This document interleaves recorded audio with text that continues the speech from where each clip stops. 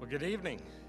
It's good to see those who are here in person. It's a different environment in here tonight. If you're not here with us, you're missing the new setup since they've removed our pews. And so encourage you to come this Sunday if you can. Want to welcome those of you who are here on our phone live streaming or any of those platforms that we have there, whether it's Facebook or whether it's YouTube or whether it's Twitter. Be sure to like, to heart, to share, subscribe there, follow us. All that helps you to get those notifications when we go live.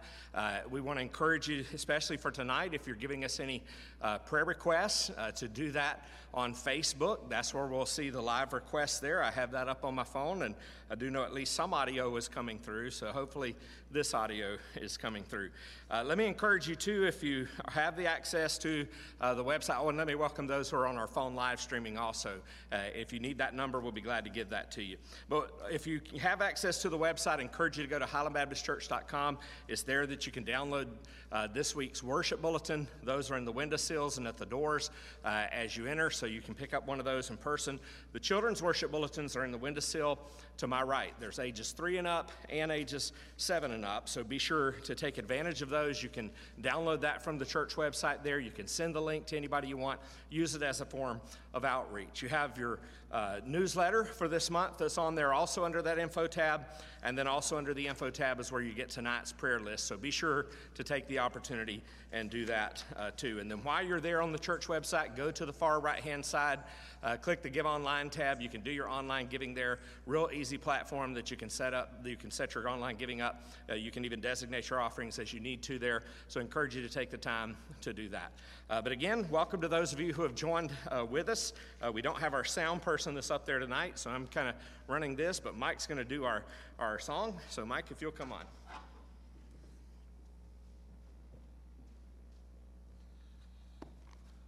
Have you been to Calvary? Is that what you were playing? Reba knows that song, and I don't know that one, but I'm going to learn that one. I love the sound. Have you been to Calvary? Okay. Well, since you don't have hymn books, so you can't turn and follow me, but you can look at the screen. We're singing Only Trust Him tonight, and we're going to do all 4 verses. Miss Pat?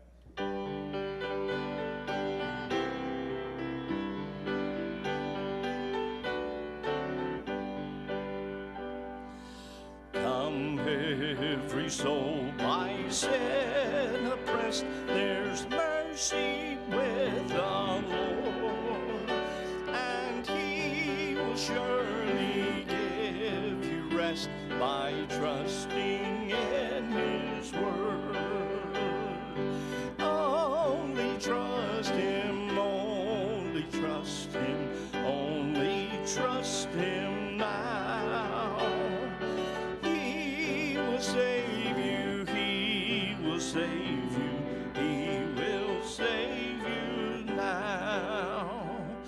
For Jesus shed His precious blood, rich blessings to bestow. Plunge now into the crimson flood that washes white as snow. Only trust Him, only trust Him, only trust Him now. He will save you, He will save you, He will save you now. Yes, Jesus is the truth, the way that leads you into rest. Believe in Him without delay, and you are fully blessed.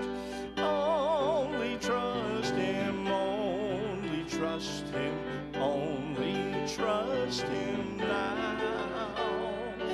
He will save you, He will save you, He will save you now. Come then and join this holy band, and on to glory go, to dwell in that celestial land where joys immortal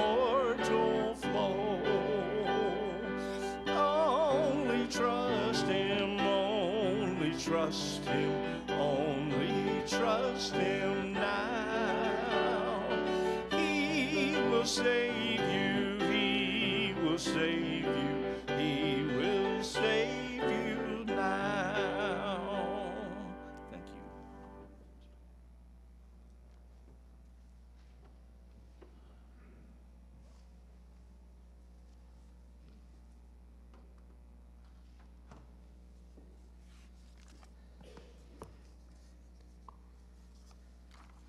All right, and I'm going to turn this microphone off and turn this one on.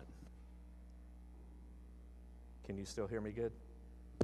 Okay, because this one usually picks up better for the recording online there. Just shut it off. Okay. So if you're there on Facebook, be sure. I see somebody said it's coming through loud and clear at home, so that's good. Glad to have that information and for you to share that with us. Hopefully, you've had the opportunity to get your prayer list downloaded. Everybody got one in person? Okay, I think so. As you take a look at your prayer list there, and if you're at home, please be sure to share with us any requests that you might have there in the comments on Facebook, and we can be able to share those with us in the live service. We think we have most of the updates on the list, and then I was given some this evening, so we'll go through and update some of those. As you'll notice, on the Highland Baptist Church family side, we've added Phil Henderson. He's going to be having a knee replacement surgery in August is when they've got that scheduled for, but he's got several tests that he's going to have to go through before that surgery happens. And so just pray for him up through that time as he goes through those tests. I think he's got a stress test coming up next week, so want to keep him in our prayers there. Miss Sandra Wells has several kidney stones, and so we added her last week. She also has a torn tendon, and she's going to be getting that surgery scheduled. I've not heard an update from Leanne of whether that's been scheduled yet, but do want to remember that in prayer. And then we've had Miss Frida Anderson on the friends and family side, and she passed away this past week, and so we want to remember that family in your prayers. That's Dr. Anderson's mother. Also, we've added last week on the friends and family side, Hunter Cruz, which is my cousin's son. She has cancer. She's further up on the list there, Cindy Cruz. But her son also has colon cancer too. And so want to remember him in our prayers. And I think he's in his early 30s, if I'm not mistaken. So remember him in your prayers. Any other updates or any prayer requests that you may have? I know that you mentioned one to me, Miss Pat.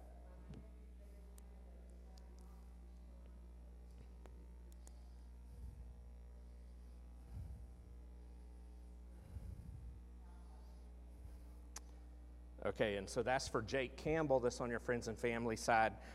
They're not going to do surgery right now. They're going to do extensive rehab, and hopefully that'll help with the issues that he has. What about Oliver? Okay, so Oliver's blood work dropped again, so we want to keep him in our prayers still. Yes.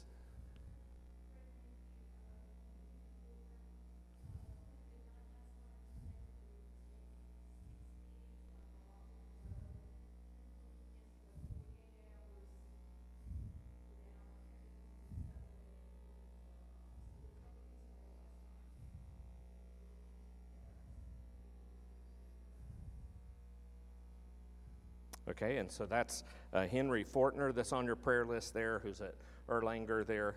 We want to continue to remember him in prayer. He had 6 feedings in a row, so that was a good sign, but has to go 48 hours without needing that extra there so before they go home. So we just want to continue to pray there too.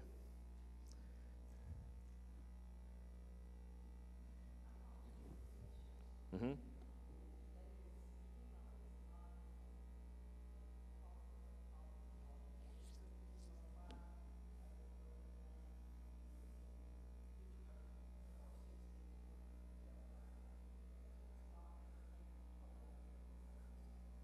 Okay. Right.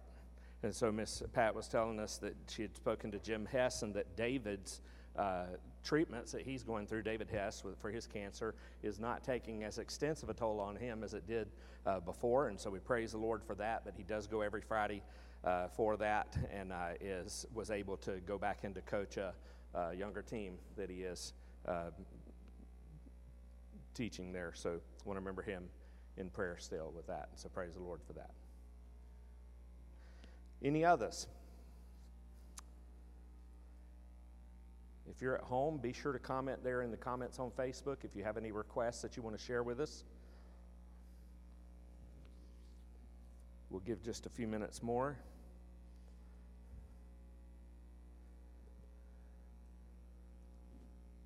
So as you take a look down the Highland Baptist Church family, is there anybody anyone knows of in here that we need to add or that we need an update on?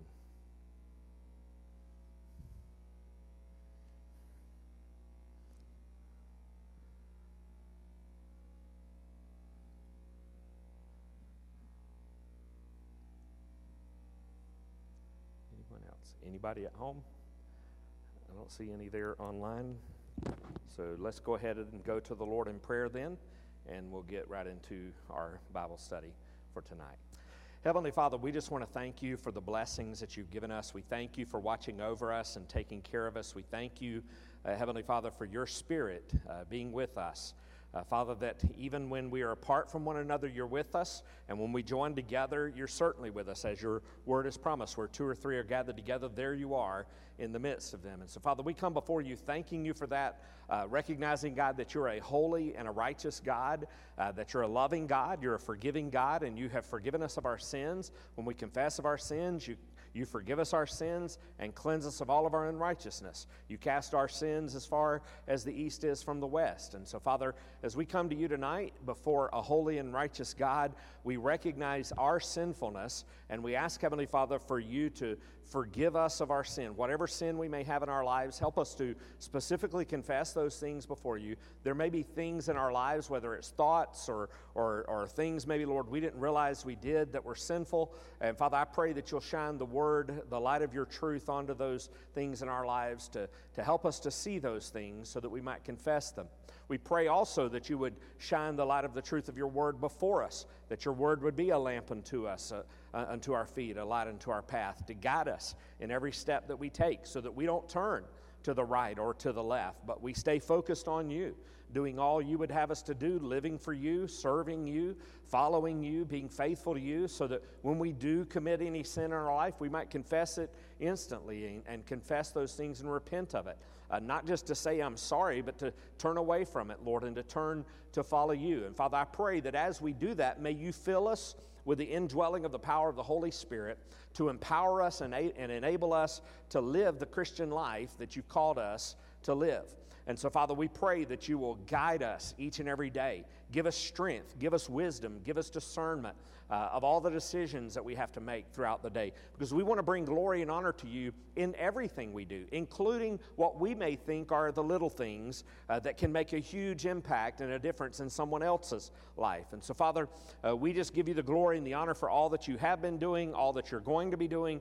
And, Father, we want to come before you tonight and intercede on behalf of each one of these that are on this prayer list. Lord, there may be others who we didn't speak of. There may be other unspoken needs that we have upon our hearts. And we just want to uplift all of those things to you, knowing that you are capable, you are able, you are more powerful, Lord, than anything to be able to take care of these problems in our lives. And so we surrender them completely to you. We ask, Lord, for your will to be done, for your name to be glorified and honored. So, Father, I pray that you will just do your healing work in these people's lives to bring the healing they need. May it be a powerful witness and testimony of your saving grace and your mercy, so that those, Lord, who are not Christians would see Christ working in their hearts and lives through these events that they're going through to cause them to turn to faith in Christ. Father, I pray that you will use us to testify of your great and mighty works as you bring these healings. Lord, we thank you so much for the work you've done in individuals' lives already, the testimony of good reports that we've heard tonight, of improvements. And Father, we just pray that you will continue to show yourself faithful. Continue, God, to bring the healing that needs to be there in these people's lives, not just for their sake, but for your name's sake. Lord, that it might be a testimony and witness of you and your power and your glory. So, Father, surround each one of these people with your love. Surround them with your grace and your mercy and your loving kindness. Let them know you're with them, even as they walk through these valley times. Lord, there may be those who are on our prayer list who are walking through the valley of the shadow of death. And Father, whether that's something that's to come yet for them or a loved one in their life, or maybe they have lost a loved one, Lord, we pray for your comfort and your peace upon their hearts, Lord, to fill them with your Spirit to be used by you. So, Lord, we bring all these requests to you. We bring our church and everything that we do as a church before you. We ask, Lord, that you will bless us as a church as we go through the days ahead. Help us to stay focused on you. Help us to stay walking with you closer than we have the day before. And Father, I pray that as you draw us closer to you and as you draw closer to us, Father, I pray that we will become more powerful and effectual in our prayers, in our walk with you. Lord, that we would be giving a witness not only in our words by what we say, but also in our actions, that would match up with our words. So bless us tonight as we come again to the book of Micah. We pray, Heavenly Father, that you will bless chapter 3. As we go through this chapter, help us to see your word, help us to understand your truth. And Father, I pray that your word will be powerful, alive, and relevant for where we are in our hearts and in our lives today. In Jesus' precious name we pray. Amen and amen. Well, take your Bibles, if you will, and turn to the book of Micah. In the book of Micah, we're looking at chapter 3. Hopefully this will connect. There we go. I've entitled the message tonight, Pay Attention. So pay attention. So if you're looking for the book of Micah, find the Gospel of Matthew and just turn back a few books from there, and you'll be able to find that wonderful little book that's found here. It's right after the book of Jonah. We have already looked at chapter 1 and chapter 2, and tonight we're looking at chapter 3, verses 1 through verse 12. We've said this before, but it bears saying again as we have new people join us each week, that as we look at these minor prophets, we need to remember that as we call them minor prophets, they're not minor in their message, they're just minor in their size. There are books that we call major prophets like Isaiah, Jeremiah, Ezekiel, some of those books that are larger. Daniel's even one of those. Those are larger books, but their content is just as relevant and just as powerful in the smaller books as it is in the larger books. Now, in chapter 3, we find that Micah's second message is at the heart of this book, and it focuses on Israel's future. Now, first, Micah rebuked the leaders of the nation for their sinful conduct, which God is going to judge in chapter 3. And knowing that God has such an awesome future plan for their nation, as we're going to find out when we get to chapter 4, God's wanting to bless them. God wants to bless us. But so often what happens is our sin gets in the way of that blessing. And so that's what we're going to see here tonight, that even though they know, as the prophet has been sharing with them, the wonderful future that God has for them, that ought to have motivated the leaders to turn from their sins and to obey the Lord. It ought to have motivated them when they heard judgment is coming. But they didn't even pay attention to the sermon when here Micah rebukes them for their sins, and especially, as we're going to see, as he rebukes them for the sins of the leaders. And so one of the commentators that I came across, James Montgomery Boyce, opens his commentary of Micah chapter 3 by pointing us to the balance of power. And you're going to see how that relates to this passage in chapter 3 in particular. But the balance of power that's featured in our American governmental system. He said in his commentary that our government, as we know, is comprised of 3 semi-independent branches, each of which has unique privileges, including a check on the powers of the others. And he provides in his commentary there in the beginning of chapter 3 kind of a quick civics lesson. There's the executive branch. Who directs that? Civics lesson tonight. President. President is the executive branch, and he has the power to originate programs, but his power, the executive branch's power, is balanced by the Congress. Congress, the legislative branch, holds the purse strings, if you will. It has to fund those things. And if Congress doesn't fund it, those programs don't come into existence. Congress has the right, with its two chambers, with the Senate and the House, to make laws, and that power is not absolute because that's checked by the judicial branch, which is what we refer to eventually at the higher courts as the Supreme Court. And so the judicial branch, the Supreme Court, and the lower courts have the right to declare any of those laws as unconstitutional, not conforming to our nation's founding documents. To add further layer to the checks and balances, the president has the right to appoint with the Congress, and Congress also holds the right to impeach presidents and justices. They're designed to work together, he said in his commentary, and we know that also, and or serve as kind of guardians, if you will, to keep one branch or the other from going rogue. James Montgomery Boyce, though, wrote this back in 1986 and asked this question: what if all three branches were corrupt and worked hand in hand to oppress the country's citizens? That's an important question to ask, because Micah knew the answer to that question. Because he, along with the rest of his nation, were living it out in real time. Micah addresses three groups within the nation in this message. Those who ruled, they were the decision makers of the nation. The prophets, who were making it easy for the corrupt officials to carry on with their evil deeds. They were supposed to be God's mouthpiece to the nation. They were supposed to be the nation's conscience. And then the leaders, the rest of the leaders of the land, the civil authorities, the other leaders, the priests, and those who knew and applied God's law. But what we find in Micah is they all failed. They all failed. They failed God.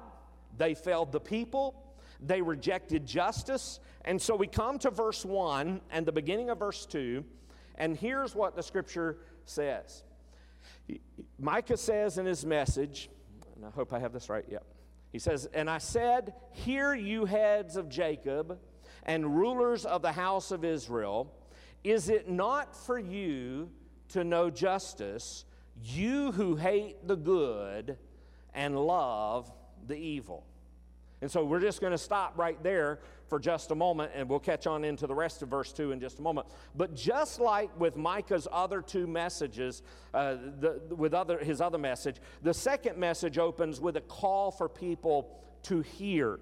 And that's what he begins here to say. "And I said, hear, you heads." And so he's wanting them to hear this message, what the Lord would say through his servants. It's through Micah that had shouted, "Listen, God is speaking. This is important. You need to listen to what I'm saying, to what all these other prophets have been saying of God."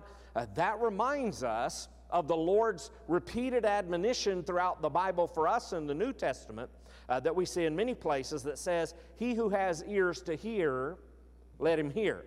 In other words, pay attention to what the Word of God has to say.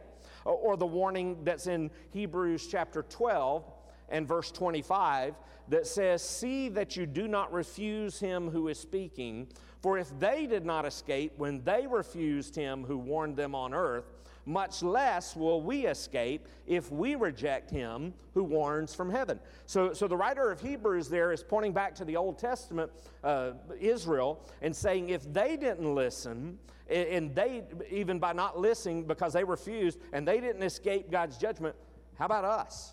We're not going to escape God's judgment either. And what the Bible is telling us there is that it's a dangerous thing to turn a deaf ear to the voice of the Lord when he speaks through his word. Hebrews chapter 3 and verse 7 goes on to say, "Therefore, as the Holy Spirit says, today, if you hear his voice, do not harden your hearts as in the rebellion on the day of testing in the wilderness." And so all the way back, even before Micah is writing this, the people had been rebelling against God way back there when they were wandering in the wilderness. And even through the time of the established kingdom, as long as they had a godly king who was focusing them in the right direction, following God's prophets, things went great and the nation was being blessed. But every time those kings passed off the scene, The people went back to their wicked ways, back to their own devices. And so it's interesting to note that all creation responds to the voice of God and gladly obeys His will,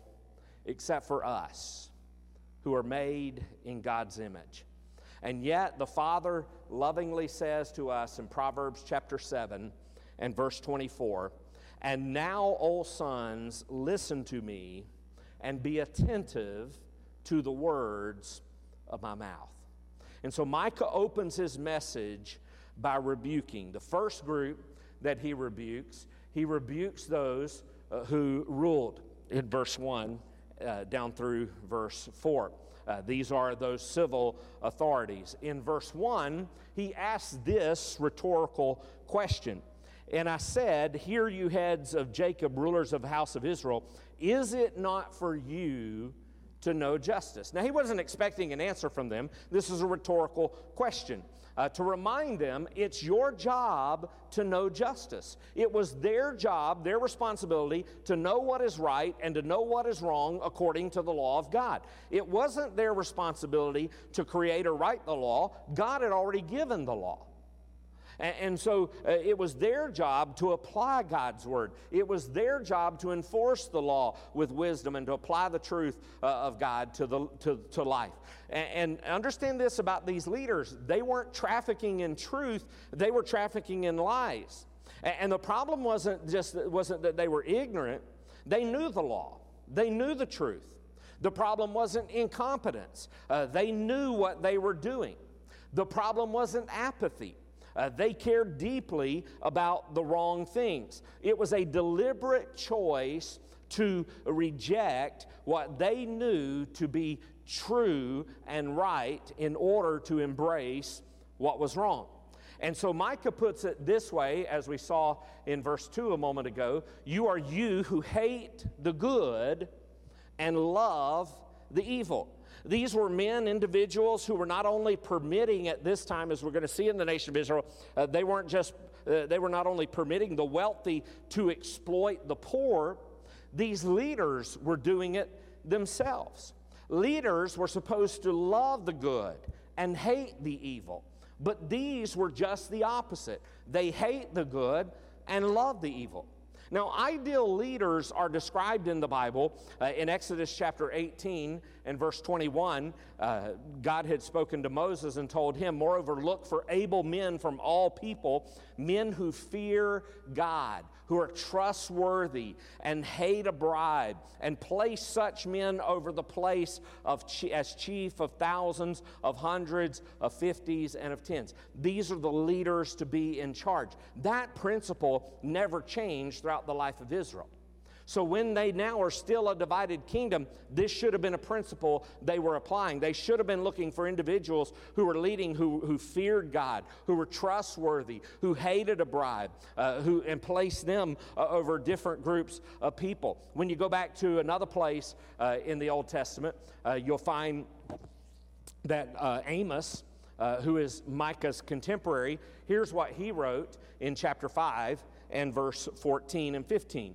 He says, "Seek good and not evil, that you may live, and so the Lord, the God of hosts, will be with you as you have said." He said, "Hate evil and love good, and establish justice in the gate. It may be that the Lord, the God of hosts, will be gracious to the remnant of Joseph." And so if you remember anything about their culture, the city gate was the place where the elders would meet to settle any kind of disputes that they may have. It was the place they met to make official decisions. If there was no justice at the city gates, there could be no justice in the land. Someone said this: when you hate something, you want to distance yourself from it.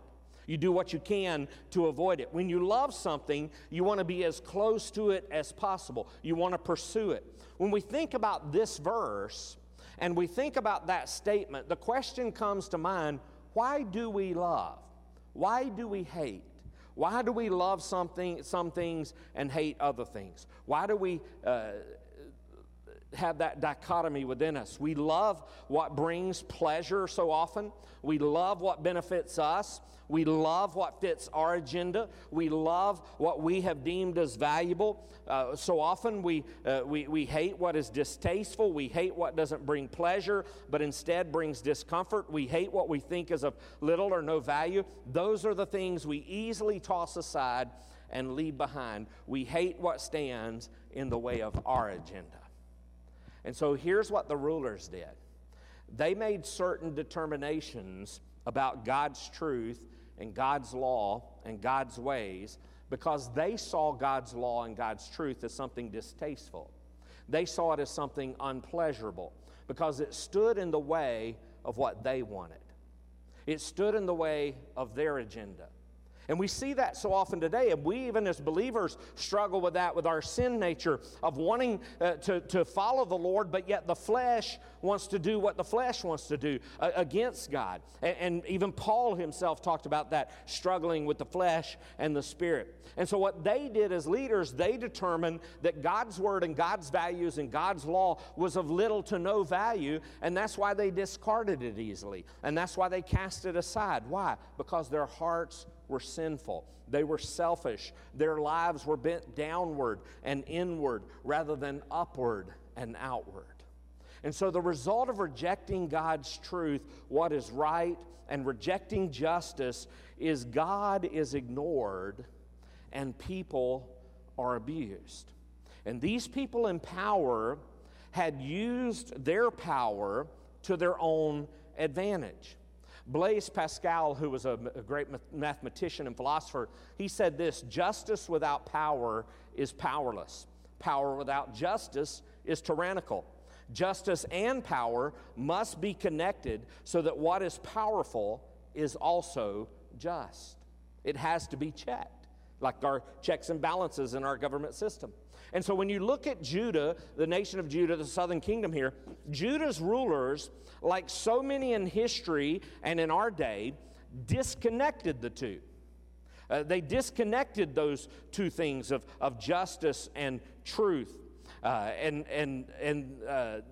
power, and it became unbalanced, and it became tyrannical, and it became abusive, and they took advantage of those under them. In verse 2 through verse 4, though, notice how Micah describes what happens here. So we read this part at the beginning of verse 2. You hate the good and love the evil, but now Micah gets very graphic. So just a warning in the passage here. He says in verse 2, you who hate the good and love the evil, who tear the skin off my people and their flesh from off their bones, who eat the flesh of my people, cannibalism, and flay their skin from off them, and break their bones in pieces, and chop them up like meat in a pot, like flesh in a cauldron. Wow. When you read that, it offends. It shocks. And that's exactly what Micah is going for in this message, because it shows the savagery and the cruelty of those who were in power, how it exploits the disadvantages of those underneath them. They satisfied themselves. They satisfied the lust of their power and success at the expense of others. And their success was built on the suffering of others. Those that they had been tasked with protecting and serving, they extorted. They ruined and devoured the lives of others for their own personal gain. And so the description of these rulers' actions is really more like wild animals than that of human beings. Instead of being faithful shepherds who protected the flock, as you see in Micah chapter 2 and verse 12, and again we'll see later in Micah chapter 7 and verse 14, they're attacking the sheep. They're skinning them alive. They're butchering them. They're chopping them up. They're making stew out of them. But God says, but the day is going to come when these wolves in shepherd's clothing are going to cry out for God's mercy, but no mercy is going to be given. That's what it says here in verse 4. So verse 4 goes on to say, then they, those who have done this injustice, will cry to the Lord, but he's not going to answer them. He will hide his face from them at that time because they have made their deeds evil. Deuteronomy chapter 3 verse 17 says, then my anger will be kindled against them in that day, and I will forsake them and hide my face from them, and they will be devoured, and many evils and troubles will come upon them, so that they will say in that day, have not these evils come upon us because our God is not among us? So first, Micah rebukes those who ruled. But then we see, secondly, he rebukes the false prophets. We come to verse 5, down through verse 7, eventually verse 8 here. But verse 5 through verse 7 says, thus says the Lord concerning the prophets who lead my people astray, who cry peace when they have something to eat, but declare war against him who puts nothing into their mouths. Therefore it shall be night to you without vision, and darkness to you without divination. The sun shall go down on the prophets, and the day shall be black over them. The seers shall be disgraced, and diviners put to shame. They shall all cover their lips, for there is no answer from God. I don't know about you, but that's a terrifying thing to even think about, that God would not answer us. When we're crying out to him in our agony and our pain and our suffering, that God would not hear us. And yet these people had continued to reject God over and over and over and over. And there came a point and a time in their lives where God said, no more. Judgment is coming. And so Micah has a few words here for the spiritual leaders, especially the prophets of his day. As we're going to see, they were speaking, but they were just saying the wrong things. You know, understand this, power and money can corrupt any area of society, even the church. Understand their lies made it easy for those he just spoke about, the corrupt officials, to carry about their evil deeds. And so Jeremiah, when you go back to Jeremiah, the great prophet there, here's what Jeremiah said in Jeremiah 5 and verse 30.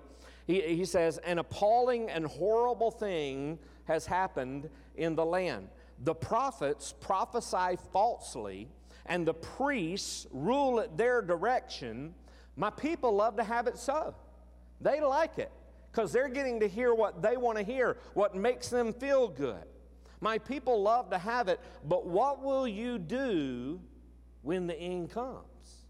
And that's the same question for us today. You know, we may be hearing those who are falsely prophesying, falsely proclaiming what they are saying is God's word, that God's not going to bring that kind of judgment upon us or whatever.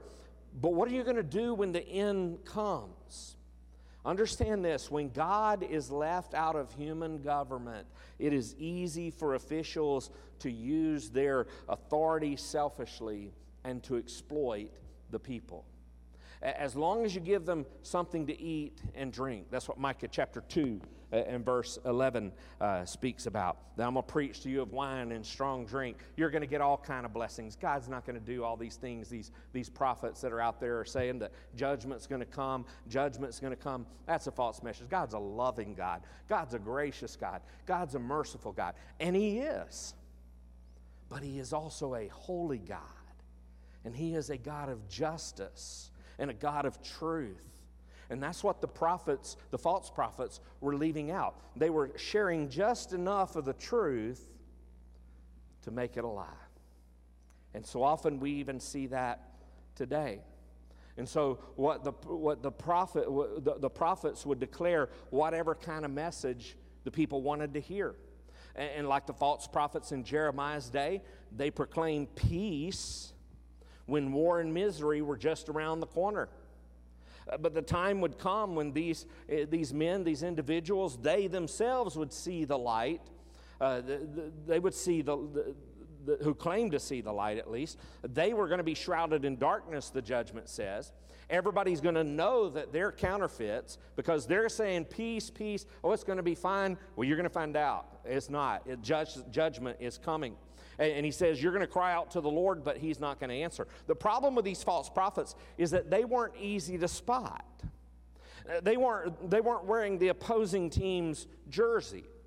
They were wearing the home team's jersey. They weren't walking around with shirts that say, I love Baal. They weren't walking around with shirts that said, who needs the truth? Nobody needs all that these other prophets are talking about.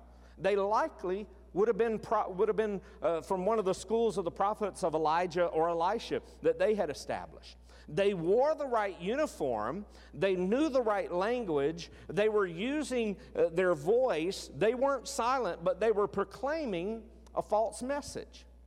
And they were tailoring their message to the audience. Now, we're not talking about knowing your audience in order to communicate effectively. Their message changed based on who they were talking to. It's kind of like a doctor telling a cancer patient, oh, there's nothing wrong, and telling a healthy patient that you're dying of cancer. That's cruel. Micah tells them, you detest justice. You twist what is straight. You twist God's word. You shed blood and you spread injustice. So it's not just that you're taking his truth and twisting it, you're putting that into action because you're taking advantage of others, you're shedding blood, you're spreading injustice, and worse yet, you're doing it all for money. They traded the spiritual good and the eternity of others for temporary gain.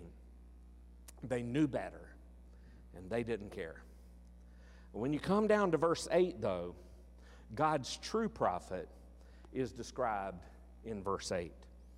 So Micah says, but as for me, I am filled with power, with the Spirit of the Lord, and with justice and might, to declare to Jacob his transgression, and to Israel his sin.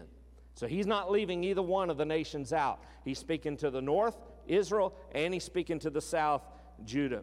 And so Micah lets them know here. This prophet he speaks of here is filled with the Spirit, faithfully proclaiming God's message and unafraid of what the people might say or do. And that's what Micah is doing. Micah fearlessly told the people their sins and warned them judgment is coming, while the false prophets, they were tickling people's ears, telling them what they wanted to hear. Micah lets them all know there's a steep price for those who claim to know, who claim the name of the Lord, and then teach and live and practice and proclaim a contradictory message. They may not think calamity will come upon them. You may think that you're going to get away with your sin, but the Bible always tells us always that your sins will find you out. They couldn't hear from God, and they wouldn't have a message from the Lord. They wouldn't have any visions. They won't divine messages in any occultic ways. That's part of what he was talking about there. They're going to be ashamed. Their visions and their prophetic utterances are going to be shown to be false, and God is going to make the truth known, and he's going to hide his face from all of them. They're not going to have any peace. They won't know the face of God. In other words, they won't know the favor and the friendship of God. And so Micah rebukes those who ruled, the civil authorities, and then he rebukes the false prophets, and finally he rebukes all the leaders of the land. So what do we see Micah doing here? He started at the top, and he's worked all the way down as it continues to spread out and out and out and out and out. And he's covering everybody in God's judgment here. Notice verse 9 down through verse 11. So in verse 9, he goes on again. Pay attention, hear this. You heads of the house of Jacob and rulers of the house of Israel, who detest justice and make crooked all that is straight, who build Zion with the blood and Jerusalem with iniquity. Its heads give judgment for a bribe. Yeah, I want to make sure I had it on the screen there. Its head gives judgment for a bribe. Its priests teach for a price. Its prophets practice divination for money. Yet they lean on the Lord and say, is not the Lord in the midst of us? No disaster is going to come to us. We are God's people. nothing's going to happen to us.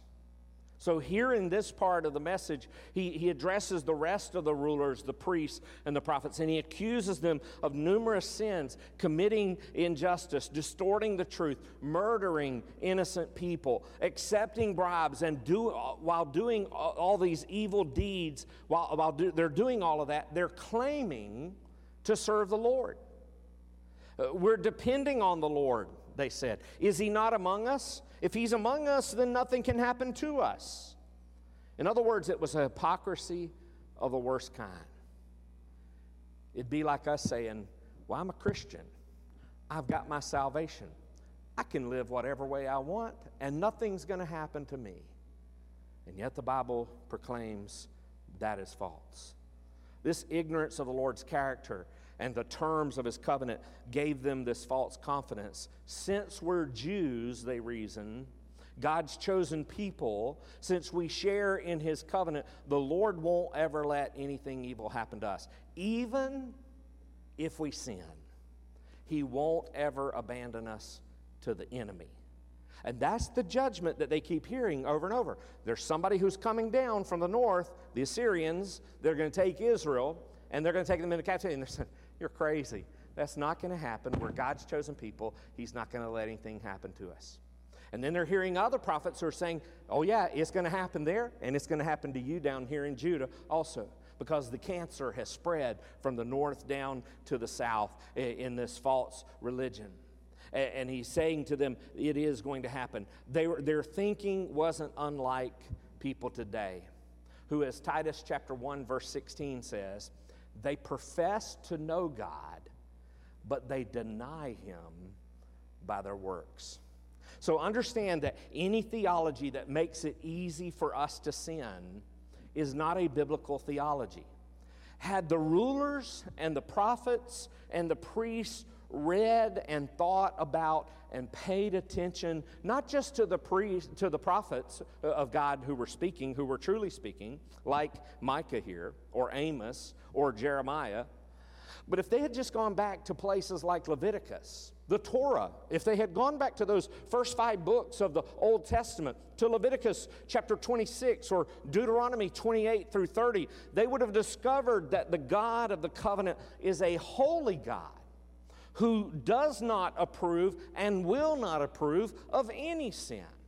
They would have learned that the blessing of the covenant depended upon their obeying the conditions of the covenant, and that God punishes his people when they disobey. And so what would be the result of the leaders breaking God's law? Go down to verse 12. Verse 12 finishes and says, therefore, because of you, Zion shall be plowed as a field. Jerusalem shall become a heap of ruins, and the mountain of the house a wooded height. They're thinking nothing can happen to us in this fortified place here in Jerusalem. Their holy city, he says, though, and their temple is going to be destroyed, and thousands of Jews would be exiled to Babylon. Micah chapter 4, verse 10 is going to remind us that again. God would rather destroy the city and the beautiful temple than to allow his people to defile his property with their sins. And in fact, we see that actually happened. The destruction of Jerusalem in 606 to 586 is a reminder of God's people that when God says, be holy, for I am holy, he really means it. Jeremiah wrote this in Lamentations 4:13. All this judgment that came was for the sins of her prophets and the iniquity of her priests, who shed in the midst of her the blood of the righteous. Because of their sins, the nation was defeated. The city and the temple were destroyed. And that's why the prophet Micah opened his message by rebuking the spiritual leaders of the land. He's not rebuking the unbelievers. He's speaking to the house of God. He's speaking to us, even as believers today. Because here's what 1 Peter chapter 4, verse 17 says. For it is time for judgment to begin at the household of God. And if it begins with us, What will be the outcome for those who do not obey the gospel of God? And if the righteous is scarcely saved, what will become of the ungodly and the sinner? It matters whether we are living for God or not. Not just speaking it, not just saying it, not just telling half-truths, but telling the whole truth. And so Micah rebuked those who ruled, those civil authorities. He rebuked those false prophets in verse 5 to verse 8. And finally, he rebuked the leaders of the land. He left nobody out. And what that says to us tonight is we better pay attention to the message of God unless we too fall under the judgment of God. Let's pray. Heavenly Father, we want to thank you so much for who you are and your grace and your mercy. Lord, we thank you for being an awesome and a mighty God. And even though, Lord, we have sinned, we know, God, that you have made a way for us where there seemed to be no way. Heavenly Father, I pray that tonight we have seen that, we have heard that, and we have heard and paid attention to the message that you have given us in your word. Heavenly Father, I pray tonight that as we are hearing your truth, I pray, Father, that you will continue to help us to think on these things, to make sure, Lord, that we are where we need to be in every aspect of our lives. And Father, I pray that you will help us, Lord, to not just speak it that we love you, but that we would live it in our hearts and our lives. So thank you, Heavenly Father, for the many blessings that you have given to us. Thank you for just your presence with us. Lord, may you be with us as we depart even tonight. That if we find any inkling of sin in our hearts, may we deal with it immediately, nip it in the bud before it becomes like a cancer in our hearts.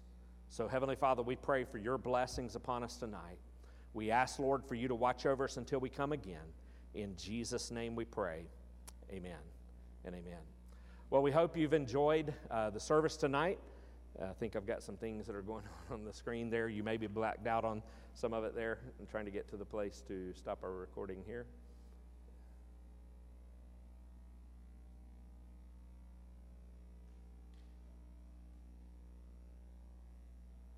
Nope, that's the wrong one. But we're glad that you joined us. I'll get it shut off one way or the other. Glad that you joined us. We will see you Sunday morning, 9:15 for Sunday school. If you can come and join us. 10:30 we'll begin our worship service. We'll be back online then, so come and join us then. As we said, it's a new setup, so be prepared for that when you come this Sunday, and you'll be pleasantly surprised here, or maybe disappointedly surprised as you see the chairs. But it is what it is until we get our pews back. So we will work with that, and the Lord will lead us in the days ahead. So you have a safe week. We'll see you this coming Sunday.